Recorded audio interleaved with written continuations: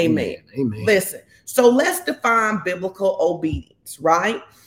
Biblical obedience means to hear, to trust, to submit, and to surrender one's entire being to God and his word. Amen. Biblical obedience means to hear, to trust, to submit, and to surrender one's entire being to God and his word.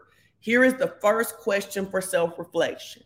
Does your entire being belong to God? Does your entire being belong to God? Many of us, we have confessed Jesus as our personal savior, and we are excited about knowing that we will go to heaven. I'm asking you, does your mind, does your will, does your emotions, how you manage your money, how you eat, how you live, does it means to submit and surrender? Submit and surrender. Are you surrendered to God? The only way to get all of the goodness and all of the purpose and all of the destiny that God has for you is surrender. To the degree that you surrender is the degree that you will see his goodness. That's good. To the degree that you surrender is the degree that you will see his goodness. And I just really want to challenge many of you to grow up in the area of your obedience. And what do I mean? You make too many excuses about your disobedience. You make too many justifications about your disobedience. And some of it really goes to something you said earlier. You're comparing yourself to something that's not the standard. Right. You're either comparing yourself to the old version of you, or you are comparing yourself to someone else, but the standard is Jesus. And I think you said this a couple of weeks ago, that in Philippians 2, it tells us, and Jesus obeyed unto the death. We need to obey God until everything in us that's contradictory to God is dead. Yeah. And people go, well, why do y'all spend so much time talking about obedience? You know, why is it so important? Or they go, well, you know, I obey God in most things. Here's the thing we have to understand. Partial obedience is not obedience. Partial obedience is not obedience, and obedience is the major thing. It really is. It's the major key that unlocks God's treasure and blessings in our lives. You said it earlier that people talk about being in faith or walking in faith. But if you're not obeying God, you can't be in faith. You cannot be in you faith. You cannot even be in faith if you're not obeying God. And God is not looking, you know, they used to sing a song and say 99 and a half just won't do. Well, that's the same thing with obedience. You're 99 and a half obeying God. That half that you're not obeying God in can be the very thing that destroys your life. And it's not to say that, hey, we're beating up on people because they're not perfect. What we're saying is that we are striving for perfection, though. We ought to be striving to obey God in every area. And when we miss it, we need to learn from it so that when we see the test again, because you know we're going to see it again, that we pass the test the next time. Disobedience is the enemy's key to our life. Yes. It is his way to access doors and windows that should be inaccessible to him. But when we disobey, we literally unlock those things for him to have access to our lives. No, that's so good. When you were saying that, this is what I was thinking. Obedience is divine defense. Yep. Obedience is divine. And that's the reason that the enemy wants you to hate obedience. Yep. He wants you to see obedience as God taking from you, so that he can have access to come in through the gates and doors of your life.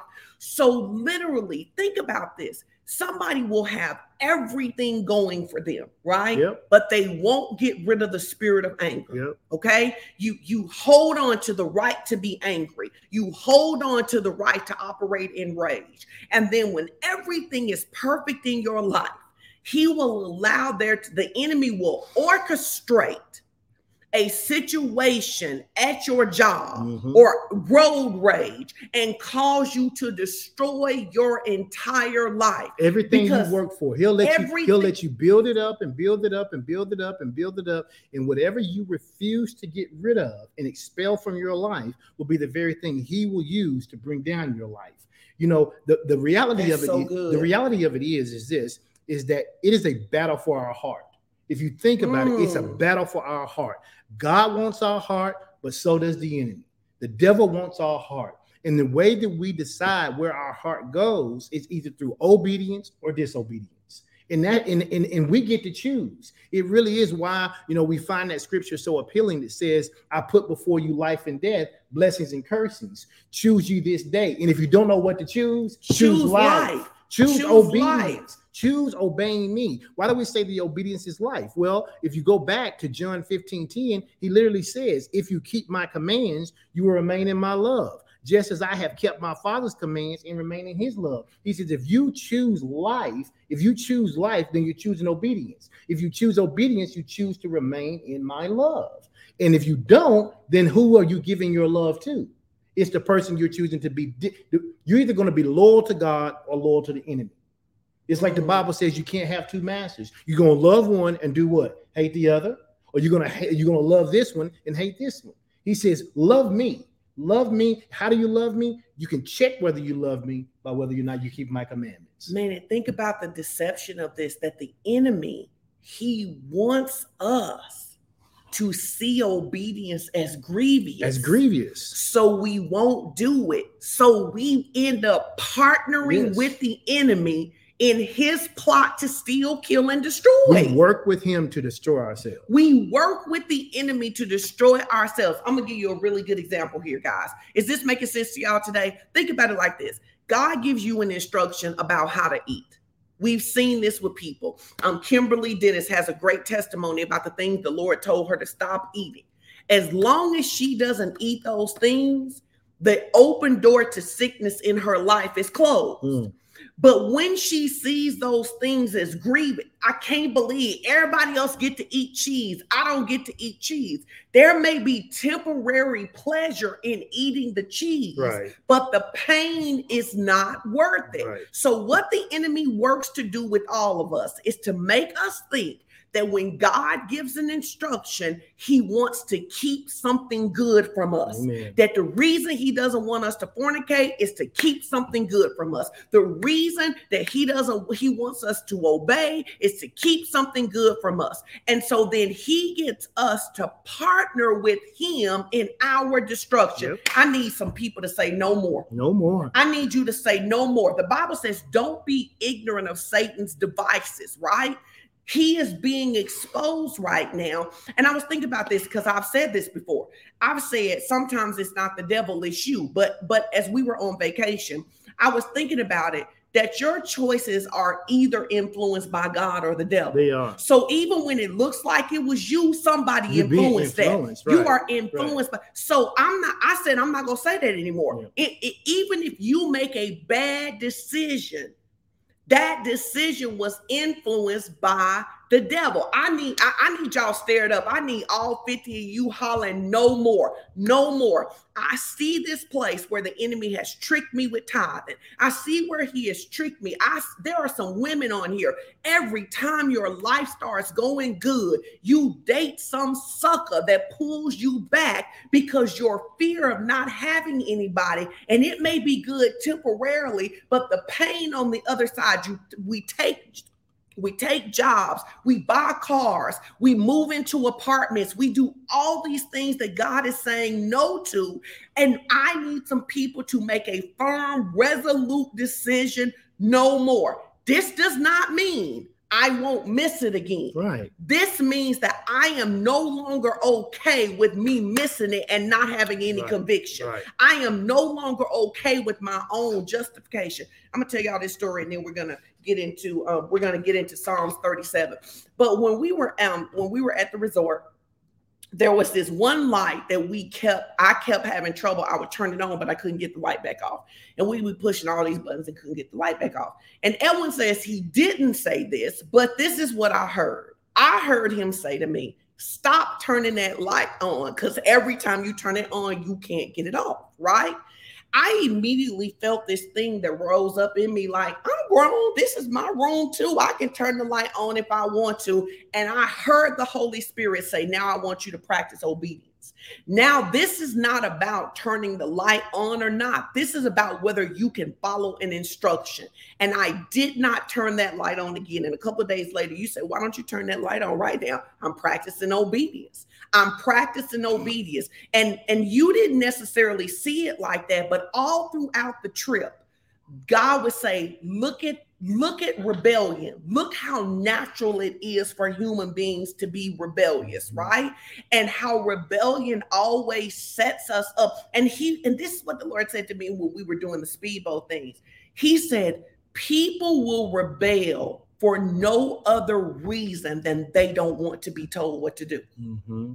They don't want to be told what to do. Now, I'm going to give you, this is my other trip analogy. We did the speedboat. In the speedboat, you're supposed to stay in line, one behind each other, right? Now, the tour guide clearly knows exactly where we're going. The rest of us do not know where we're going, right? He specifically tells us time and time again, I need everybody to stay in line behind each other. As we're driving, what happens, babe? Somebody gets out of line. 3-4 people out of line. Now they trying to do like we you know, the airplanes when we flying in a V or something, right? With no understanding of where they're going. So he has to stop the tour. I say to Edwin, I said, this is just like being in kindergarten. He got to stop the tour and say, I told you to stay in line. Staying in line is for everybody's safety. How many times have we gotten out of line because we think we know? We don't even know the way we going, but we still think we know. That's why we have to make a decision today to say no more. Who's my no more people this morning? Because I want to hear from you. No more. Staying in line, following God, listening to our spiritual leaders as they follow after God. That is divine defense, and it will keep us safe. Amen. Amen. And the whole point of the staying in the line was because there were other ships in the water. Yes. And as other ships were going by, they create a wake. And as they create a wake, our boats would then hit that wake. And if you weren't careful, they could tip you over. And so that's the reason he said, hey, I need everybody to stay in line. He didn't explain all that, but he didn't have to. He was the tour guide. He said, this is the way we've got to go. And it was posted on the boat itself that you were supposed to stay in line. Here's the thing. God wants us to stay in line. He may not explain why all the time, but the fact of the matter is that if we stay in line, then we have a good outcome.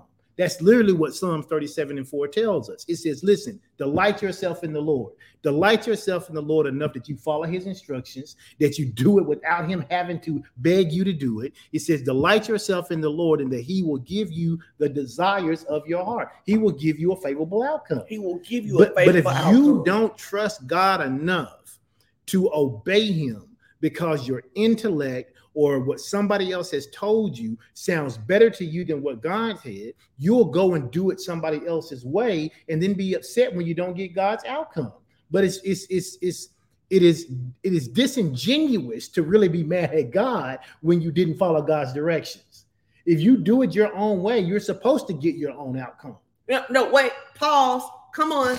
Put that in the comments. If you do it your own way, you're supposed to get your outcome. You're supposed to get You're supposed to get insufficiency. You're supposed to get a lack of favor. The way of the transgressor is hard. That's one of the things being strict we just laugh about sometimes. Man, sometimes we'll be walking through, we'll read something, and it's not that we're laughing at people's trouble, but we're like, man, when old people used to say a hard head make a soft behind, they were really saying Proverbs, the way of a transgressor is hard. You are in these hard times because you won't listen. Yeah. And as many times as you have failed yourself, why in the world would you choose to listen to yourself over God? Why would you choose to listen to yourself over God? Because you know you done failed you. Because you know you done failed you. Now, I know you like to talk about all the other people who done failed you, but you have failed you. Why would you choose to listen to yourself when you know you have failed you, when God has delivered you even after you got yourself in trouble? And there are some situations that even if you obey God fully, they can seem like trouble. They can seem like it's difficult. They can seem like it's hard to overcome. But the Bible tells us in Psalms 103:13, it says that just like a father shows compassion to his children, the Lord will show that same kind of compassion to those who reverence and do what? Obey him. So when you are obeying God, even in difficult situations, God will show compassion on your behalf. So we all face challenges. We tell people all the time, just because you're born again doesn't mean you are exempt from life's troubles. Life's troubles will find you. You live in a world that is full of sin. As a result, the Bible says that it rains on the just as well as the unjust. So there are going to be times in your life where you are going to face trouble, even when you've done everything right. But those are the times that you can have the confidence to know that just like a father shows compassion to his children, God will show compassion to me because I've been reverencing and obeying him. Even in difficult times, God is my deliverer. I just want to testify, and all the time I've been walking with God, what I have found is even what seemed like trouble, he delivered. He is a great deliverer because deliverance comes. See, the deliverance for the children of Israel came at the Red Sea. Had they not been at the Red Sea, they wouldn't have been able to be delivered. Many of us, it's not, like you said, life, we're not exempt from life's challenges, but you want to be at the pickup spot. Yeah. What's the like, think about this. We watch a lot of movies that are a lot of action movies, but a lot of spy movies, right? And there will always be an extraction point, and they will say, get to the extraction point. Friends, let me tell you, obedience is your extraction point. When you get to the extraction point, you will experience deliverance. Many of you right now are going through the same affliction over and over again, and you're saying, God, why am I here? God, why won't my money break through? God, why won't this break through? God, why can't I lose the weight? He said, because you won't go to the extraction point. The deliverance point is at the extraction point. So the enemy works, if you've ever watched any action movies, the enemy works to keep you from getting to the extraction point because he knows that if you get to the extraction point, he cannot keep you bound. So the enemy works to get you to say, no, I'm not going to go to the extraction point. No, I'm not going to go to the safe house. No, I'm not going to go to the room over the Chinese restaurant. I'm not going to do any of that. I'm going to try to find my own way out. And then we end up in trouble. I need my no more folks saying no more. Amen. No more. No more. Get to the extraction point and get delivered. And don't leave the extraction point. Stay in the extraction point because your deliverance is not a long-range plan. Amen. Hallelujah. Amen. Hallelujah. So we've been talking about our first point that we want to do. We're going to do 3 points. We may not get to all 3 of them today. Number 1 is that obedience is not optional for the believer. Yep. You have to see that. You have to understand and see that my obedience is not optional. When God gives me an instruction, that's not a if I want to do it. If I want to do it. If I feel like doing it. If the obstacles are not too difficult. If I have enough resources. If I feel like it. If my friends go with me. When God gives me an instruction, it is not optional. And we must understand that when Jesus Christ tells us, hey, if you love me, keep my commandments, then when he gives us a commandment, our test of whether we love him is whether we do it. It's whether we do it. He said, that's how you can judge whether you love me, not by what you say. He says, but whether or not you do what I've asked you to do. Jesus doesn't give us, Holy Spirit, when he's speaking to us, doesn't give us options to be obedient. He tells us things. It would be like you saying to your kids, hey, don't play in the street. But if you want to, I guess you can. You wouldn't give that instruction to your kid. Why? Because you know that playing in the street is dangerous. And so what you would tell your kids is don't play in the street. In fact, every parent, if you've had a toddler, you've probably done this. You've been out somewhere with your toddler, and your toddler, even though you've told them several times not to go away for you or don't go in the street, they've made a mad dash after something, someone, or something, and was heading toward a street. It probably scared you enough that when you got them and you snatched them up, that you actually then put punishment on them. You probably started popping them because they was running across that street. Why? Because you were so concerned about their well-being that you wanted to inflict pain upon them so that the next time they thought about doing it, they wouldn't do it. Well, if we do that as natural parents, then why would we get mad at God when we disobey and we have some natural pain happen to us? Now, God isn't doing it, but when God says you get outside of those consequences, bad things can happen. We want to keep our kids away from those consequences, those negative consequences, so bad that we inflict punishment upon them to teach them a lesson so that they don't do it again. So Holy Spirit's job when he's communicating with us is to keep us safe.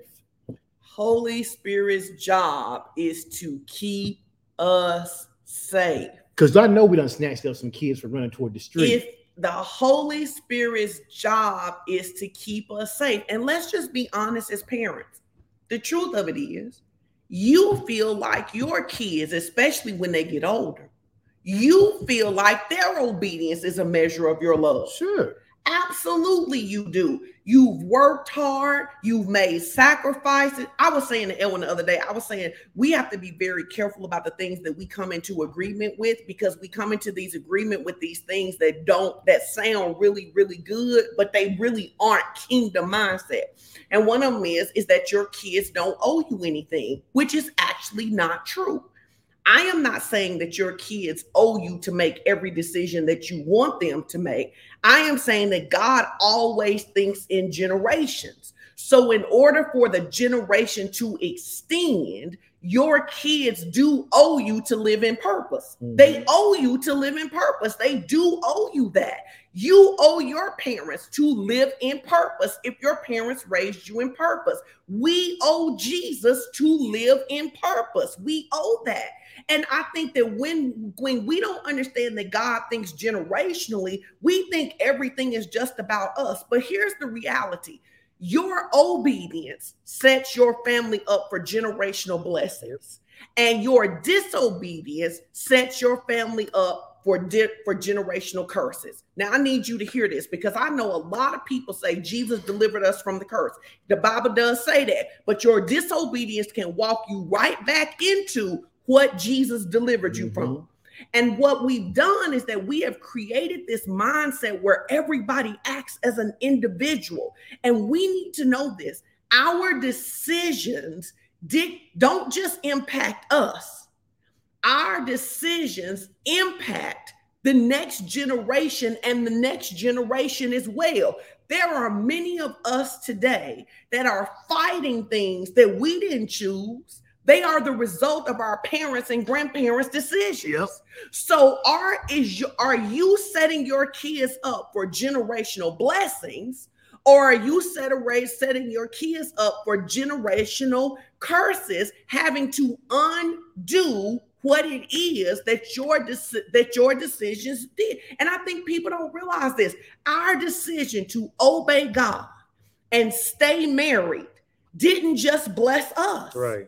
It created something different for our kids. It created something different for the people in our ministry. But we did that because I want to go back to this. Number one, we had a word to get married to begin with. We had a word that we were supposed to be married. And then we had a word to work it out. So we did those things in obedience, even when it didn't feel good. And now we get the result. I love so many times when people go, how long have you been married? And we say, we've been married 28 years. Everywhere we went on a trip, people go, you guys really seem like you like each other. We do. Why? Because we didn't treat obedience as optional. So then when God said to us, he would give us days of heaven on earth, we're getting to live what God said because we did what he said. Many of you are trying to get what God said without doing what he said. Mm-hmm. And that only leads to disappointment. Yep. You know, the other thing I was thinking it really is a sad testament, though, to the fact that people assume that if you're married, you know, a certain amount of time, that somehow you can't like the person anymore. Yes. You know, and I think that is a testament to when you obey God, you come out looking different than what people think. And so the reality of it is, for many of people who are watching this broadcast today, there are areas in your life that if you will clean up, and I say it like that, clean up those areas in your life where you don't practice obedience, you'll begin to see that those areas will be a testimony for other people. Other people will say, oh my goodness, I've never seen anybody go through X, or people who experience this, or people who have this dream or that dream, and they're able to do it the way you're doing it. Obedience creates that light that draws other people to us, to give us the opportunity to then testify about Jesus. And you know what was so cool? Your life becomes a testimony. Yeah, it's the light. Because every couple that was younger than us, when they found out how long we've been married, they would say, what's the secret? Yeah. They wanted to know what's the secret, because the truth of it is, when people get married, they want to stay married. Yeah, nobody walks down the aisle saying, okay, let's start the clock to divorce. Right. No one walks down the aisle and starts thinking, okay, we got 5 years, 7 tops. You know, no one's thinking that way. You get married to the person that you love. You think you're going to spend the rest of your life with that person. You even get up there and sometimes lie and say, to death do us part, and all that other stuff that people be saying is sickness and health, and better, rich and poor and sickness. You lying. If you're not committed, you're going to find yourself lying about that. And so nobody goes down the aisle expecting to tell that lie. And so what happens is that you have to make sure that you're obeying God in those areas where marriage is concerned, but any area. But this is so good, because Kimnika says the secret is Jesus, but I want to push back on that. The secret is Jesus, yes and no. The truth of it is that Jesus was only able to change our marriage because we would obey. Yeah. I see believers all the time who go to church and love Jesus. I see believers all the time. I hear pastors tell people that Jesus is enough. Jesus ain't enough to keep you married. Jesus not enough. Why? Because Jesus is not going to come and lock y'all together.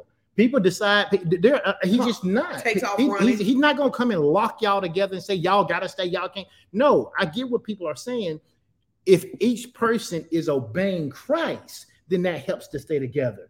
But I tell people, listen, just going to church and saying you love Jesus ain't enough to keep a marriage together. It's a whole lot of stuff you got to work on personally and collectively. I'm Chris, take your phone and type, or if you watch and type in the comments, inserts running emoji right here. Insert the running emoji, because the truth of it is that I understood what Kimnika's trying to say, but I think that's the disconnect why so many believers end up frustrated. Yeah. They end up frustrated because they're like, I love Jesus. And I want you to hear this. I love Jesus. You love Jesus, but you don't know how to communicate.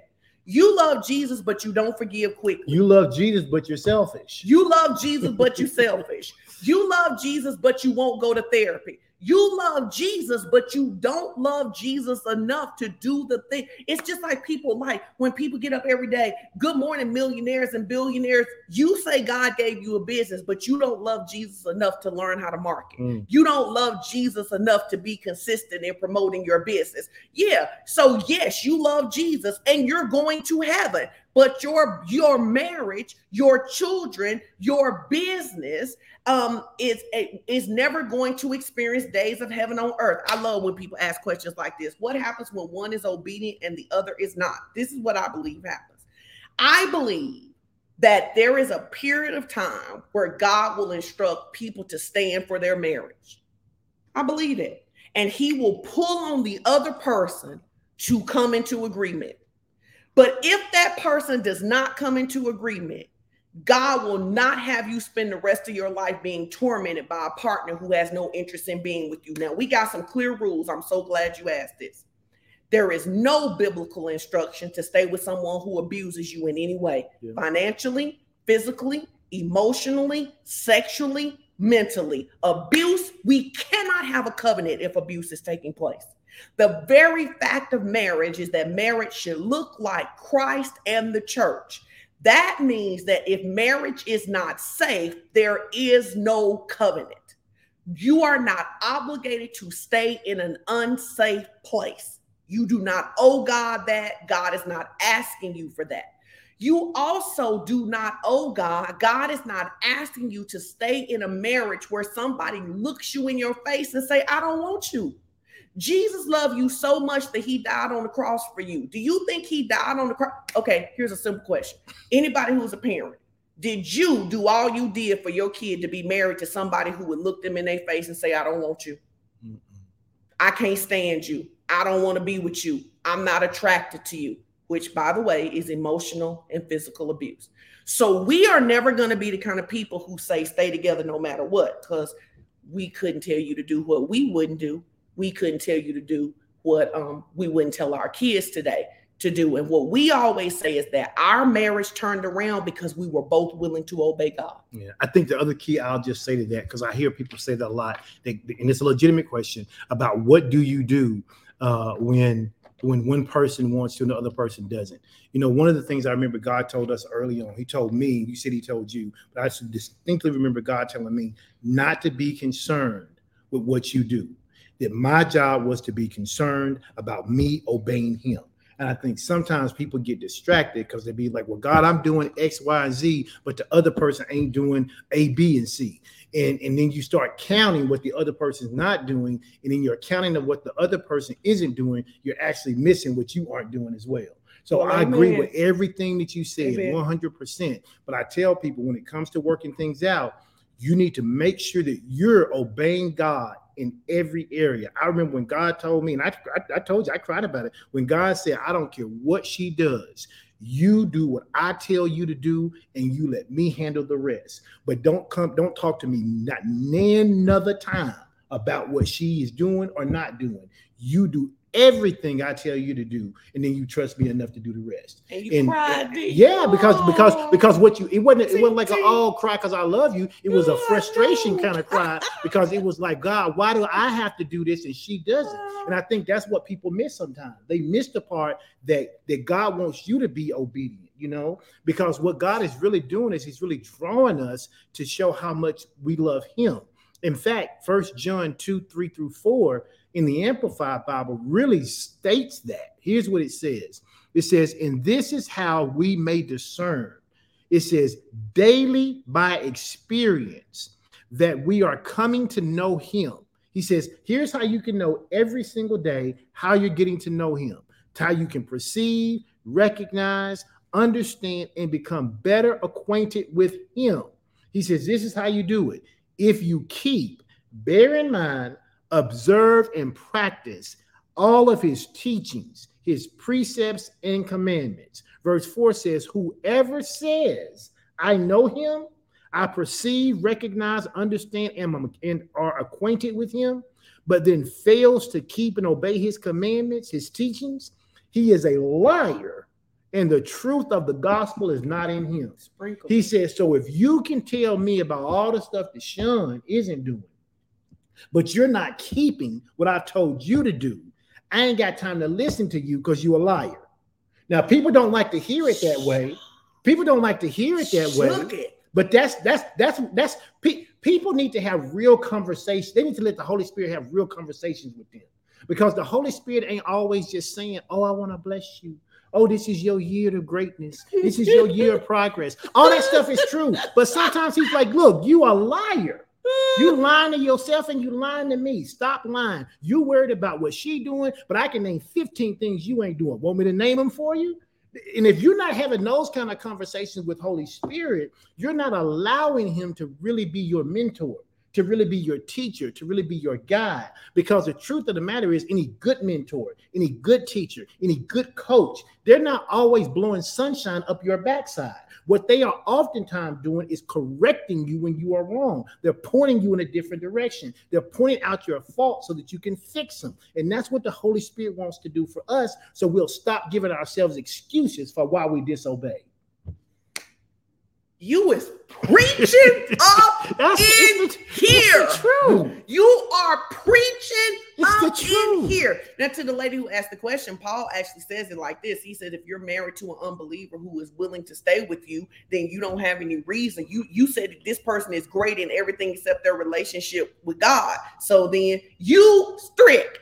You is preaching up in here. Listen, I want to say this too, because I'm telling y'all what Holy Spirit done told me. No, this is, but the other thing too, and I think women need to understand this, that the truth of it is that the Holy Spirit was tougher on you than me, because you represent Jesus. Mm-hmm.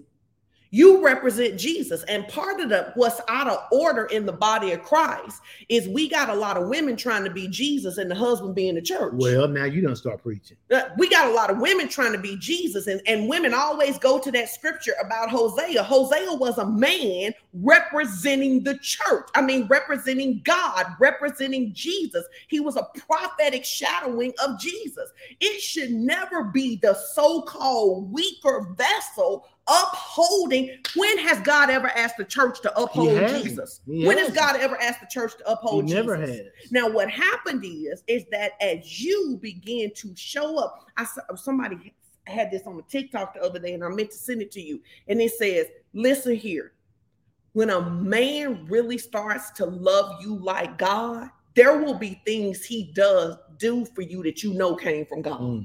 There are literally things you do for me, and I know that is God saying to me, I love you. I know it came. I know that you have become the expression of God in the earth to me. And what it does is that it's the reason that I would now say, if Strick say don't turn the light on, don't turn the light on, it ain't even that big a deal, right?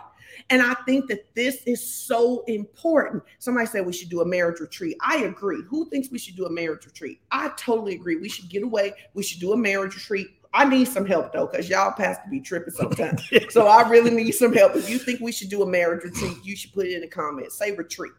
And so this is so important because. And let me just parenthetically insert. Don't just be talking about when you do a marriage retreat. Are you going to come? Are you going to come to the marriage retreat? Because I hear a lot of people telling me a lot of times about stuff we ought to do. But are you going to actually come to a marriage retreat? Are you going to come to the marriage retreat? I spent a week marriage retreating with you in Cancun. So I don't need to have a marriage retreat just to have one. Are you going to come to a marriage retreat? Are you going to come to a marriage retreat? We should have a marriage retreat. Kim say her and her Sean go come. All right. So this is so important because you guys need to understand that obedience is the place where you are conformed into the image of Christ. Obedience is where we are conformed. There can be no conforming. Now, we know that our spirit has been made new. But obedience is where our soul is conformed and transformed so that we then begin to respond like Christ does. When we begin to respond like heaven, we get heaven's outcomes. So obedience, I can be born again. We see this every day. I can be born again and living in hell every day on earth, because there is no transformation, because I will not conform in obedience. When I conform in obedience, then what Jesus has done in my spirit begins to show up in my life. And then heaven becomes the reality. See, God never wanted there to be separation between heaven and earth. You can go back and look in Genesis and see that sin comes, not only separates us from God, but it separates earth from heaven. Jesus comes in order to get us back in heaven and to get heaven back in earth. Obedience is the gateway. It is the door. It is the defined defense that literally releases heaven in the earth. I remember when the Lord said to me, if you will do this my way, I will give you days of heaven on earth. And I am continually amazed at how much better our marriage gets because of that submission and that obedience to doing it God's way. To doing it God's way. The same in your business, the same with raising your kids, the same with every area of your life. So all the people who have said, I need some people to make a prophetic confession, say, I am obedient. I am obedient. I am obedient. I am obedient. One of the things that's in the notes today that I think is so good is that loving God must be more than just lip service. It must be. It's got to be more than just saying it. It can't just be God, I love you, God, I love you, God, I love you. And then you find yourself practicing disobedience. It's literally what Jesus asked when he said, why call me Lord, Lord? And you don't even do what I say. Like, why are you just giving me lip service? Why are you just telling me that you love me, but every action you're doing says the opposite?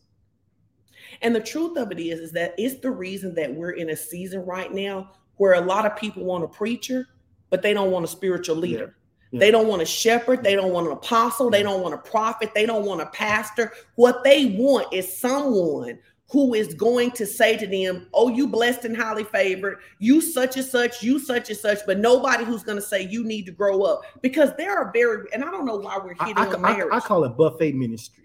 They want a buffet ministry. What they want is, I want to go down the buffet line. I like prosperity. I like some worship. I'm gonna chill on that obedience today. I don't want a lot of that on my plate. All that forgiving. No, I don't want to take no forgiving. Yeah. Oh, somebody gonna sow into me? Yeah, give me two plates full of that. 2 plates, and it's like this. It's this idea that we want to pick and choose only the pleasurable parts of kingdom. But the truth of the matter is, every kingdom subject has to do some things they don't like sometimes. Come on. But that's why the Bible says, but if you be willing and obedient, and you be obedient and obedient, not obedient and willing. If you be willing first, because it's about your heart. Do I have a desire to please God? Because if I have a desire to please God, and then from that desire, I obey God, then I show myself on a daily basis how much I love God. And then it's not just lip service. Anybody getting anything out of this? Tell us your takeaways right now, right?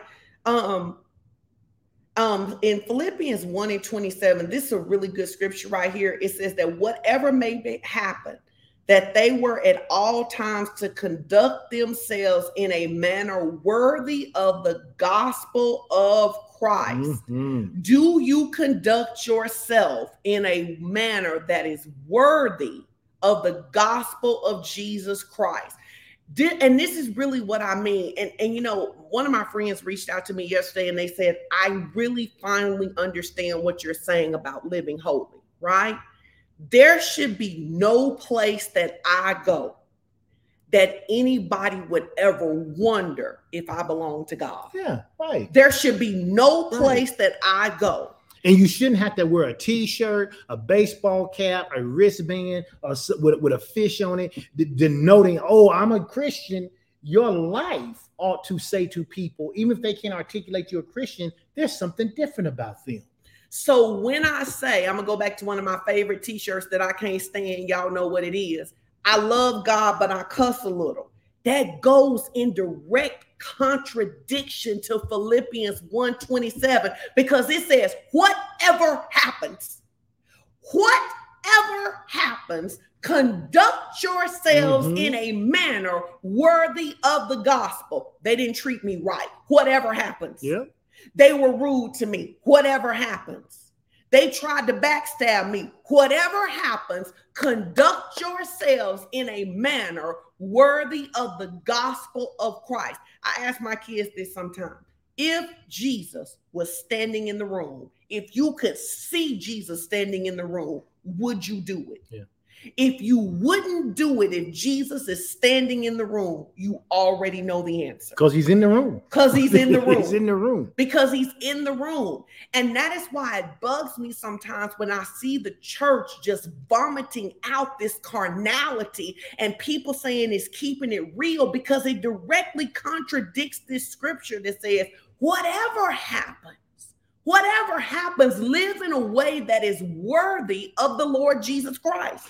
And what the reality of it is that happens, that carnality shows up and then perpetuates in our society because we don't do what Psalms 119:11 told us to do. Come on. Psalms 119:11 specifically says, your word, Lord, have I hid in my heart? Have I laid it up in my heart? What? Your word. Why? Because if your word is in my heart, then I might not do what? Sin against you. I won't find myself practicing disobedience. I won't find myself reveling in the fact that I love God, but I cuss a little. I won't find myself reveling in those carnality principles because I've hidden your word in my heart, and your word goes against that. So if I don't have a lack of word, is what causes an outgrowth of carnality.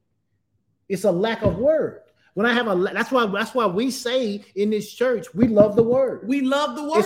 It's why we say to people, hey, one of our commitments is that we read our word daily. Why? Because we understand that if you will hide God's word in your heart, it will resonate in such a way that when carnality shows up, it will expel it. It won't get a chance to stay there. But absence of the word, carnality sticks. When you're absent of God's word, carnality will Y'all, stick. is this so good? But pull up the scripture again, Pastor Ralph, because I love this right here. He says, your word, who did it? I laid it up. Yeah. One translation says, I hid it. Yeah. I hide your word in my heart for this one purpose, that I might not miss the mark with you. That I might not miss the mark with you. I'm studying scripture. I'm spending time with you because I don't want to miss the mark with you. And let me tell you how I know people understand that. I study him, you study me, so we don't miss the mark with each other. Don't tell me people don't understand it. We study the word. We study. When you love someone, you study them because you don't want to miss the mark with them.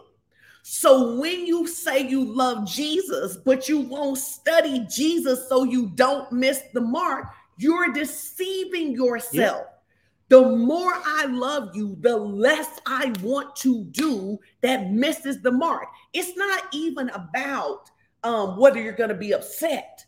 It's about simply wanting to give you what I believe you are worthy of. It is about wanting to give you what you are worthy of. How can I say I love Jesus? This same Jesus who died on the cross, was pierced in his side, nailed in his hand, they pierced it, thorn a crown of thorns, spit on, and then I say I'm okay with cursing a little. I'm okay with fornication. I'm okay with stealing the tithe.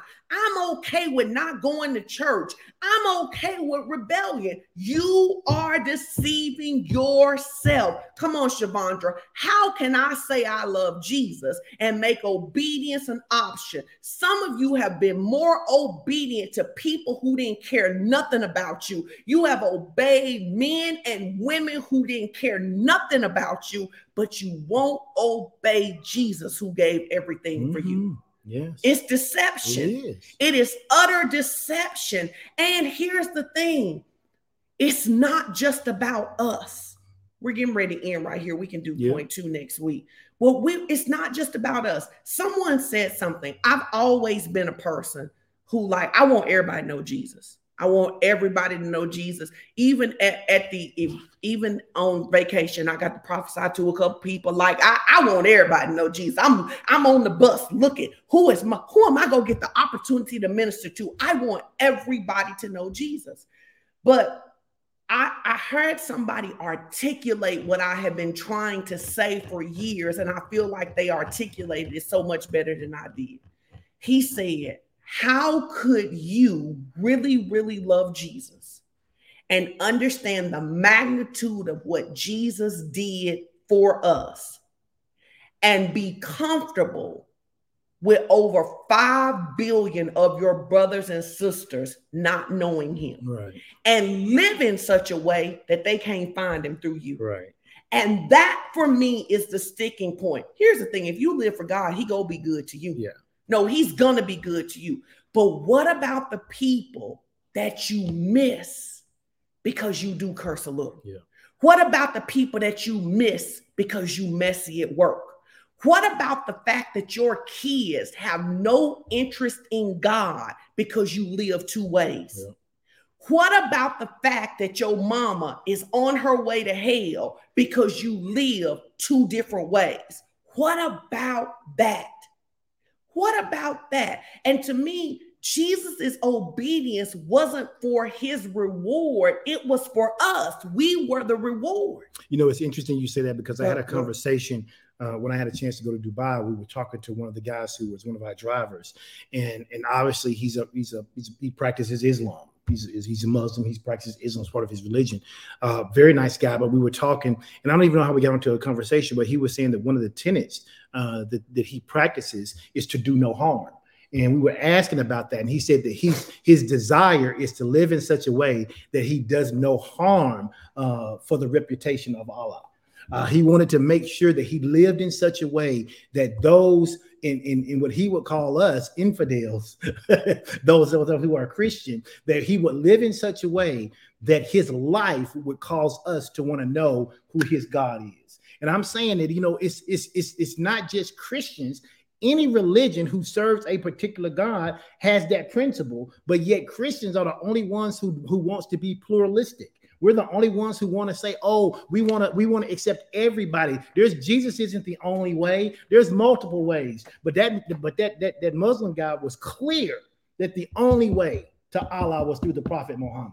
He was clear about that, and was trying to express his desire to get us to convert so that we wouldn't end up in a bad place. And all I'm saying is that there was no bend in what he was saying. So if there's no bend in what he's saying, there should be no bend in what we're saying. Come on. But yet we want to practice this idea of being pluralistic, where we don't just want to obey God because my obedience may offend someone. Well, I'm always going to be able to say if offending you or obeying God is the option, you're going to always be offended because I'm going to obey God. I'm going to obey God.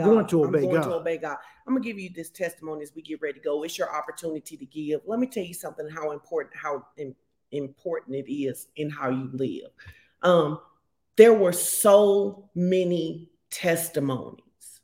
The way that we were able to share God's goodness in our tipping people, the way that we were able to show God's goodness in when people found out how long we had been married. But there was a young lady, one of the early days in the pool, there was a young lady, and it was 3 couples, and we were all in the pool just laughing and joking, whatever. And she began to ask us these questions about our birthday and all of this different stuff. And she was really into numerology and a lot of different stuff. And Ellen was like laughing because he didn't know if I was about to pull out my Bible and preach the whole message to her. But literally, this is what the Lord said to me. She wants to know truth. She wants to know truth. And he said, don't say anything right now. I'm going to give you an opportunity before she leaves to have a one-on-one conversation with her, right? 2 days later, you was in there talking to us for a little while, but I ended up talking to that young lady for over an hour in the pool. And she was like, I need to know you. I'm supposed to be connected to you. So we made a connection. And I was saying that I think sometimes when you don't know who your God is, the church is either living carnal or living in hiding. Mm-hmm. So anytime somebody believes something different from us, we're running from them as though the truth in us isn't big enough. Nothing that girl believed is superior to the Lord Jesus Christ. The problem is that the truth many people have in them is not enough. Well, because they don't do Psalms 119. They don't hide God's word in their heart. When you talk about having truth in them, truth doesn't come through osmosis. It doesn't come just because you say you're a Christian. The Bible says we need to study and show ourselves approved, a workman who can rightly divide the gospel. And so if you haven't taken the time to develop that and practice that, it can feel like you need to run because what you have is not bigger than what they have. But you need to know that what you have is bigger than what they have, and you need to develop it so that you can articulate it in such a way that's not offensive, but drawing. Now, that's just the truth, though. I feel like you're really doing your good preaching after vacation. It's the simple thing. I thought about this a lot. I thought about the idea that as believers, oftentimes we either, like you said, we come off as so arrogant that we push people away, or we're not confident in what we know about our God that we run away. And it can't be both of those. It can't be that we're always so scared or we're always so arrogant we can't draw. We serve a God who has the ability to know the heart of everybody we speak to. And if we will listen to Holy Spirit and he will communicate to us about how to communicate to this person and the next person and the next person, it could be 3 totally different ways, but God knows what it takes to draw. But we need to have enough confidence in who he is and in his ability to use us to do that. And sometimes I don't think we do as believers.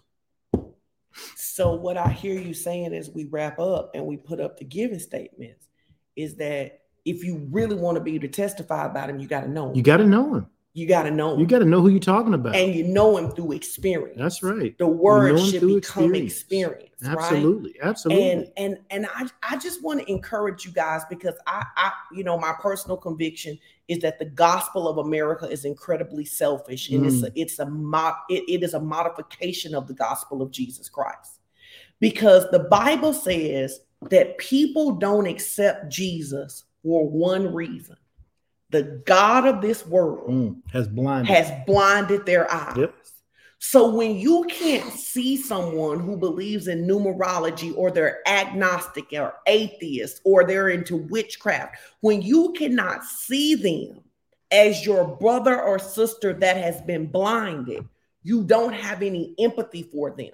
So some people run around and you want to be demon busters, but you're so busy casting out demons, you don't care if you destroy the person. And some people, you have no regard for those people.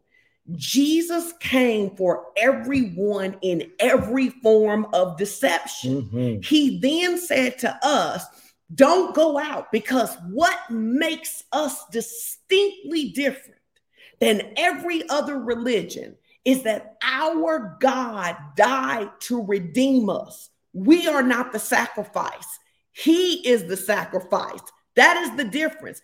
And he said, go out with signs, wonders, and miracles. Lay hands on the sick and see them recover. Cast out devils. Speak with new tongues. If you eat anything deadly, it won't harm you. He says, literally, take the life that I have given you and go give it to the world. But if we don't see them as our lost brothers and sisters, if we're not willing to stand in integrity for the things from God, we just end up thinking that Christianity is just another religion of morality, and it's not. It is supernatural transformation. And if you ever want to live in the supernatural transformation, you must be a person who obeys God. Amen. All right, that's our teaching for today. Listen, you got ways to give. Who's ready to sow into today's word? Who's like, man, I'm gonna be a tither. Absolutely, I'm gonna give my offering. You can use Givelify, PushPay, Tithely, and text to give. And we believe that this is 100% tithing church. We are so thankful for the scholarships. I want to tell y'all something. Y'all got a really, really sweet pastor. We had a young lady who reached out to us on the first day of vacation. It was the first day of vacation. And that baby had worked really hard, but she did not have the money to get to college. She didn't have the stuff for her room and all of that stuff. And I want you to know that your pastor gave her one of the James A. Young Memorial Scholarships. Now, I was able to do that because you guys had given so much that we had money still left in the scholarship. And so because of you, I was able to extend one of the James A. Young scholarships to her, because we had 5 available and only 4 people applied. And so because she had the grades and she had everything she needed to get, she was in school, she had a letter. And so yes, I did that on behalf of you. So I want you to know that late in the midnight hour, this baby had to be at school on the 20th. On the 19th, she did not have the money. And because of your generosity and our pastor's vision, that baby made it to college. Yeah. She made it to college. And we said, what don't you have? And she said, I don't have gas to get there. She said, and I don't have anything for my broom. And Pastor Edwin sent her to, and she sent us a message back, and she said, I'm going to make y'all in FOC proud. Yep. That's what we do. That's the difference we make. That's the difference that we make, guys. That's the difference that you make. That is what happens when we give in abundance. This is what happens, because then there is overflow. Literally, if you have ever been to college and you didn't know because your parents didn't have the resources. And she had worked all summer long. She had worked all summer long. Her mother then sent a message and said, my daughter sent you this message. She's not lying. She worked all summer long, part-time. She just doesn't have enough and I can't help her. And you guys did that. Yep. And I want you to remember that when you sow today. You guys did that. And you know what? If you gave to the scholarship fund, you know what that qualifies you for? A late in the midnight hour, God's going to turn it around, right. Breakthrough. Yeah. It'll be down to the clutch, and you won't know how it's going to come through, and God is going to work it out. But listen, Pastor Elwin doesn't like to be recognized,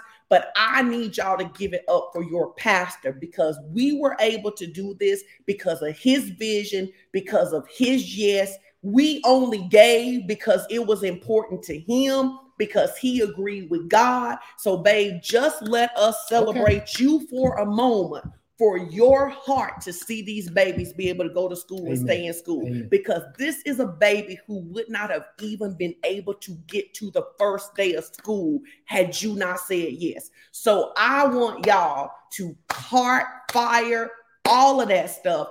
Thank God for Pastor Edwin. Thank God for Pastor Edwin. Thank God for your heart. Thank God that even though you petty and you silly and you all of those things, you're going to hear and obey God. And there is at least one young lady who would not have gone to school last Saturday had it not been for your ability to say yes and to prepare this church for this moment. Amen. Amen. Amen. Receive all that love. I receive it. We also, I got to congratulate Dr. Trinika McCoy. Dr. Trinika McCoy graduated with her doctoral yesterday. What is it? Doctoral degree. Doctorate. Yeah. Doctoral degree. She a doctor now. That's the point. She don't do surgery, but she a doctor, right? And she is right. You have to tell people, they be calling her, I got a bump on my bump. Not that. Not that. Don't be asking her about no bumps. That's not what she does. But congratulations to you. As we listen, could y'all do this for us? Tell us your takeaway from today's message. Your takeaway from today's message, and then we're going to say goodbye. We're going to go, and I want to challenge y'all. I'm going to give y'all ample notice. For those of you who have not been to a fire experience, I'm giving you months in advance. The fire experience and the huddle are going to be combined. You can come and do them. So for those of you who have not made it to the huddle, December 9th through the 11th, we're combining it. So the fire experience is a conference, and then that Sunday morning is going to be the huddle service. That's December 9th through the 11th. I want those of you who have not made it up here yet. Some of you live in Little Rock. You haven't driven up here. Some of you just live just a few hours away. Some of you could go ahead and make this a part of your Christmas list. I want you to be in the place for the huddle on December 11th. Yes? Yeah. December 11th? December 11th. All right. My takeaway, I sent intent and surrender my entire being to the obedience of God. Trinika says she'll be there. Kim says she'll be there. Etoy says she'll be there. Now, the huddle will be free. There is a registration cost for the fire experience. It's going to open on September 1st, though. We have partners saying, some of you have not made it to Northwest Arkansas yet, and you say that this is your church home. And I am challenging you to come in December, and let's gather together for the last gathering, in-person gathering in the 2022 year.